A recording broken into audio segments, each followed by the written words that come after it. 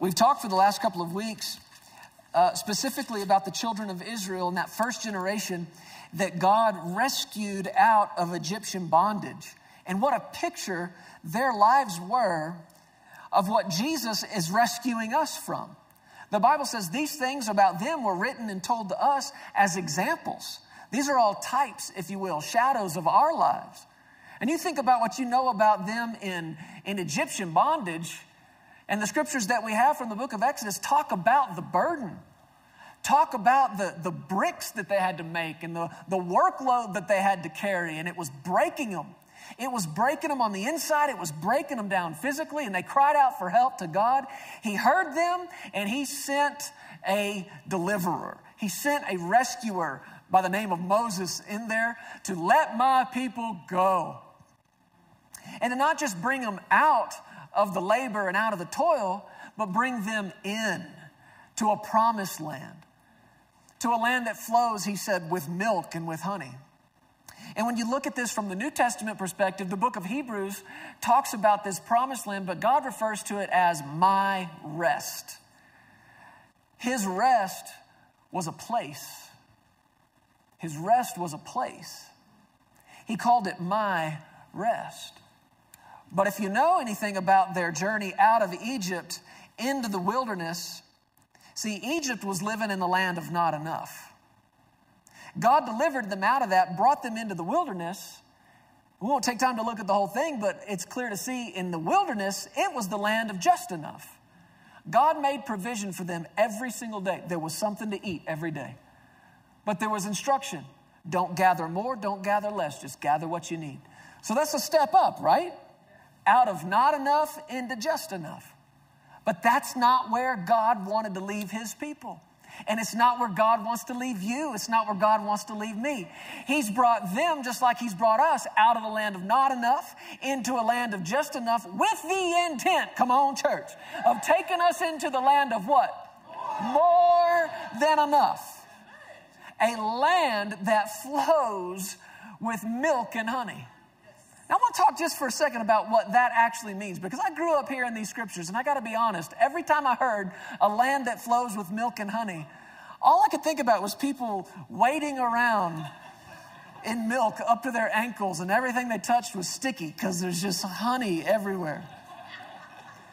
And though there were those natural things present, what it actually represents is a fertile land.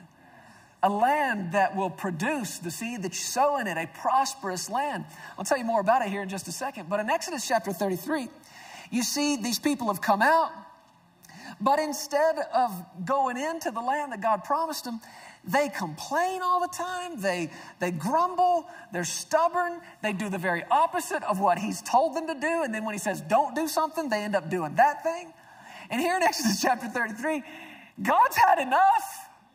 He says in verse 1 to Moses, Lord said to Moses, depart and go up from here. Check this out. You and the people you brought out of the land of Egypt. God's like, you did that. I had nothing to do with that. You and the people you brought out of the land of Egypt to the land which I swore to Abraham, Isaac, and Jacob, saying to your descendants, I will give it. But notice verse 2. He said, I will send my angel before you. I'll drive out the Canaanite and the Amorite and the Hittite and the Perizzite and the Hivite and the Jebusite. Verse 3, go up to a land flowing with milk and honey, but I'm not going with you. I will not go up in your midst, lest I consume you on the way, for you are a stiff-necked people. God's saying, listen, I'll send an angel. Y'all go take the land. I told you I'd give it to you. I will give it to you. The angel will go before you. He'll drive out all the inhabitants. It's yours. It flows with milk and honey. I ain't going. Why? If I go with y'all, this is the Texan version. If I go with y'all, I'm likely to kill every last one of you. I can't take any more complaining. I can't take any more grumbling. You hard-hearted, stiff-necked, stubborn bunch of people. I think this is a pretty good indicator God doesn't like hanging out with grumbly people. Do you? I don't.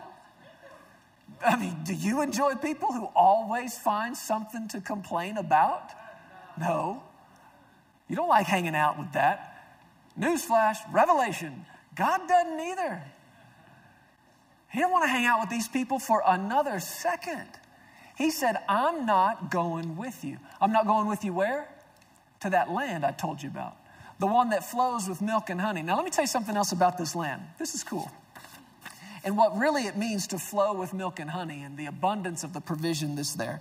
Don't turn here, but listen to it. Deuteronomy chapter 6, the Bible says in verse 10, it says, so it will be when the Lord your God brings you into the land which he swore to your fathers, to Abraham, Isaac, and Jacob to give you. Listen, large and beautiful cities, which you didn't build. That sounds like rest. Houses full of all good things, which you didn't fill. That sounds like rest. He said, hewn out wells, which you did not dig. Man, digging out a well, that's hard work, isn't it? Not that I've ever done it, but I can imagine. That's hard, sweaty work, digging out a well. And the Lord says, look, no, you're moving in. It's a big, beautiful city. Here's a house. It's already built, filled with good stuff. There's wells that you didn't dig, vineyards and olive trees which you did not plant. When you didn't plant it, that means they're already producing. You're not going into a place and taking the time to plant and nurture the seed and develop it and hope it grows and the weather's good and the water's right. No. It's already producing. What's that sound like to you? Rest. Rest. No wonder he called this land my rest. Vineyards and olive trees, which you did not plant.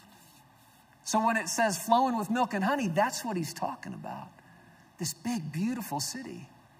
These houses that are already built and filled up with good stuff.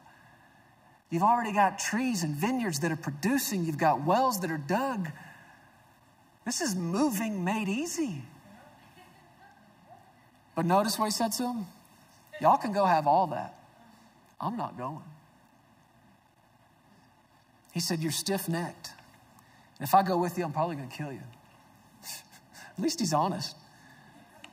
Skip down into the next few verses. Moses goes to meet with God, and the pillar of cloud descended and stood there, and they're meeting in the tabernacle. And it says in verse 11, the Lord spoke to Moses face to face, like a man speaks to his friend.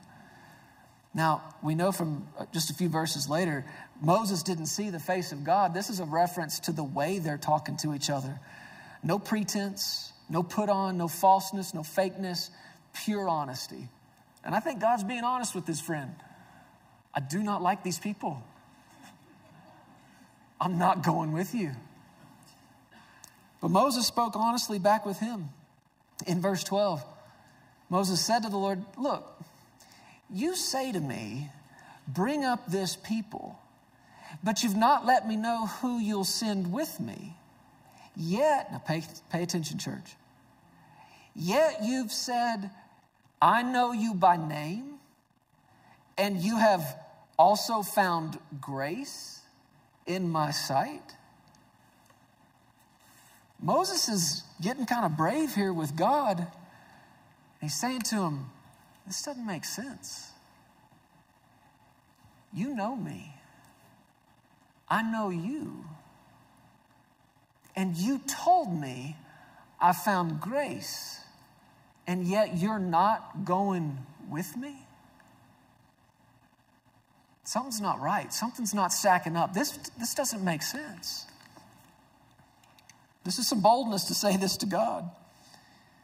He said in verse 13, now therefore I pray, this is Moses, if I have found grace in your sight, show me now your way that I may know you. What did Jesus say? Nobody knows the Father. But there's a cry coming out of the heart of Moses. And allow me to paraphrase here, but I believe what he's saying is, I'm done looking at you through a cloud. I want to know you. And I know we're reading about an Old Testament guy here, but should this not still be the heart cry of every child of God? I just want to know you. I don't want to look at you through a cloud or a veil of tradition. I don't want to look at you through the cloud of men's opinion of who you are. I want to know you. I want to know your way, is what he said. What's he say? I want to know how you do things. I want to know why you do things. I want to know what makes you you. What makes you do things the way you do them. And I want to know you. I want to know you.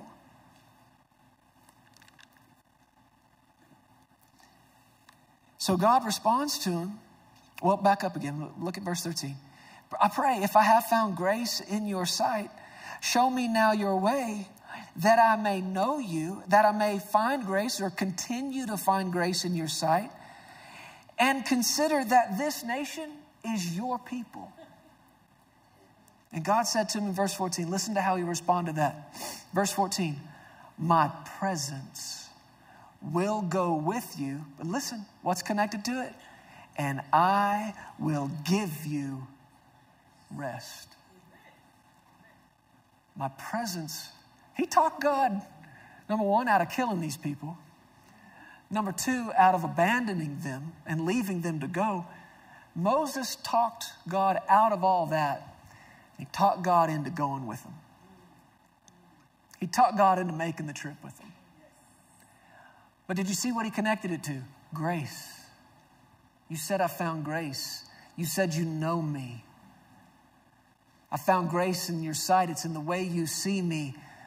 Don't send me with somebody else. You come. We want you. We want you. And God, evidently, it touched his heart because he said, oh, okay. Okay, I'll go. My presence will go with you, but did you hear what he connected it to? And I will give you rest. And I love what Moses said to him after that. He said to him, verse 15, good, because if your presence does not go with us, don't even bother bringing us up from here. We told you we were on that long drive yesterday. And I don't know, 8 or 10 hours into it, I'm driving, meditating on some of these things, praying in the Spirit. And I saw something in this I'd never seen before. That's what tells me this word is alive. God told him, I'll still give you the land. You can still have all the stuff. You can have the houses. You can have this big, beautiful city. It's already built. You can have the city, you can have the house, you can have the stuff in the house. You can have the wells that are already dug and producing water. You can have the trees that are already producing fruit. You can have the vineyards that are already producing grapes. You can have all of it. I'll still give you the stuff. A lot of people would look at that and go, well, that's prosperity. Having all that stuff, man, what a blessing. I've been guilty of this. I imagine many of us have. To look at living in this prosperous city, living in this beautiful home, living in this place where it's already producing. Oh, wow, that's the blessing. That's prosperity. But I want you to notice something. God told Moses, you can have all of it. I'm not withholding any of the stuff from you. I'm just not going. And I want you to notice what Moses said. If you're not going, we're not going. If your presence doesn't go with us, don't bring us up from here. Can you stop and think for a minute about what he actually just said to God? He actually said to God, I'd rather be in the wilderness than to live in some big, beautiful house that you're not in. I hope you're awake right now. Listen to me. That's prosperity. That's prosperity. Let me give you just a personal perspective here. I do not like the term prosperity gospel. I don't like it. I don't like it for a couple of reasons. Number one, I don't believe the word gospel needs any other word attached to it. I don't think it needs some other qualifier. I don't think it needs some other quantifier. The gospel is just fine on its own. Number two, I don't like that term because for the best that I can tell, it's something that some critic made up and labeled a group of people with, labeled a preacher with, and a critic who most likely never actually listened to one thing that man or woman had to say. Be careful about seeing yourself through the eyes of your critics. The more you meditate on their words about you, the more you begin to see yourself through that lens. What did Moses say? I found grace in your sight. This is the only place you find grace, church, is not in how other people see you. Grace is found in knowing how your Father sees you. It's the only place it's found. Therefore, it's the only place you should be looking and the only place you should care about who sees you how.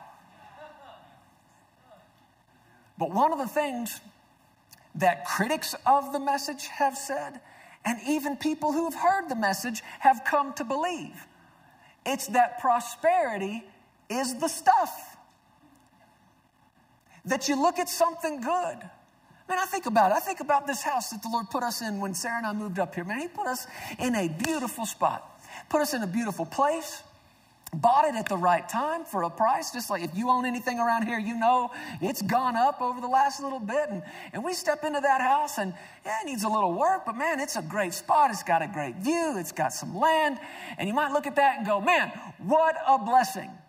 No. The house is not the blessing. Because if God Himself isn't in it, I don't care what the square footage is. I don't care what kind of view it's got.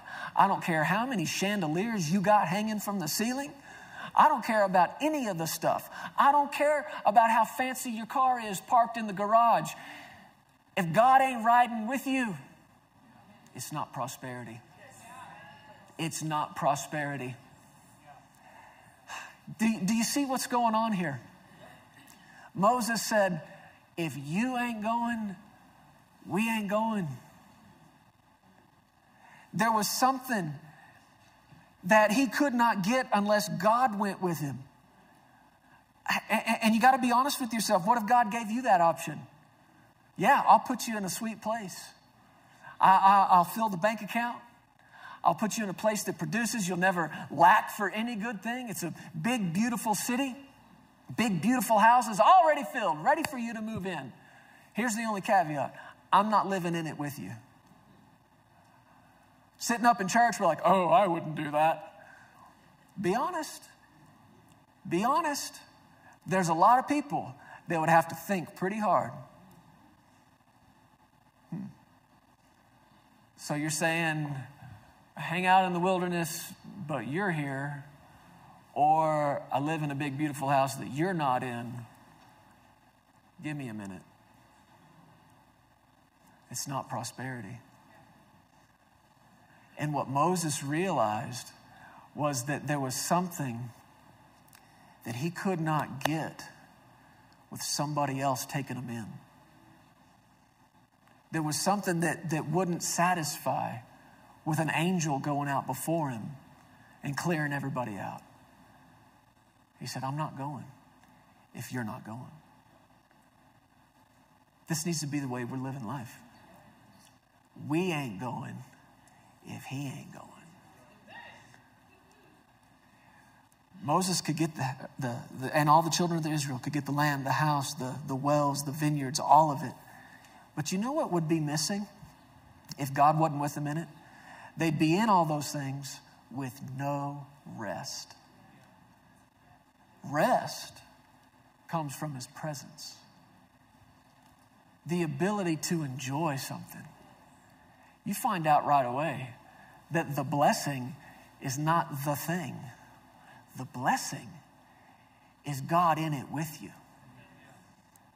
That's why prosperity cannot be measured in dollars. It cannot only be measured in square footage. Something's big, something's grand. You can't measure it like that. You can live in 300 square feet. And if God's in it with you, you're rich. You are rich. Now that doesn't mean you got to stay there. What's he trying to get them to? He's trying to get them to the houses that are filled up, to the big, beautiful city, to the wells that are dug, to the trees that are produced. He's trying to get them out of just enough to more than enough. But here's the catch. We ain't going, God, if you ain't going. And just that attitude and those words from the mouth of Moses so touched the heart of God that God said, okay, I'll go with you and I'll give you rest. Rest is prosperity. The ability to enjoy it, knowing God's in it with you. And this is something we pray all the time in our house, putting the kids to bed at night. We say, Lord, this is your place. We invite you to fill up every corner of this house. We invite you to make your presence known. We invite you to be manifested in this place. And there are people that want to fuss with that. Well, he's in me. He's everywhere I go. Okay. Is he in manifestation everywhere the same? No. I'm talking about walking into a place and the peace of God being so rich and so thick in it that you just want to slide down in your chair and there's just not a lot to say. It's just so real. It's so tangible. And you sit in that place, whether it's 100 square feet or 10,000 square feet, and you think, God, you're here. Yeah, and you're so good. Thank you. Thank you for bringing me here and making a way for me here. You did this. Church, there's some confidence that comes with you when you can look at where you're at in life and what you're in life, and you can say, the Lord did this. I said, the Lord did this. That's prosperity. So I'm challenging you, when the Lord does something good, it brings you something, and we know He's more than willing and able to provide for us in every way, whether it's material, financial, physical, whatever it is. Don't call that thing a blessing or the blessing. The blessing is that thing with God in it. The presence of the Lord is the blessing.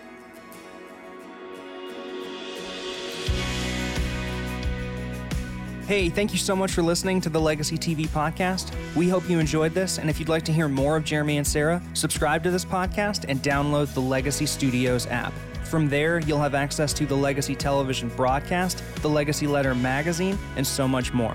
You can also visit pearsonsministries.com to contact us directly and find out how you can get involved with everything that's happening here at Legacy Studios. Be blessed today. We love you. Remember, you are always welcome here in the House of Faith.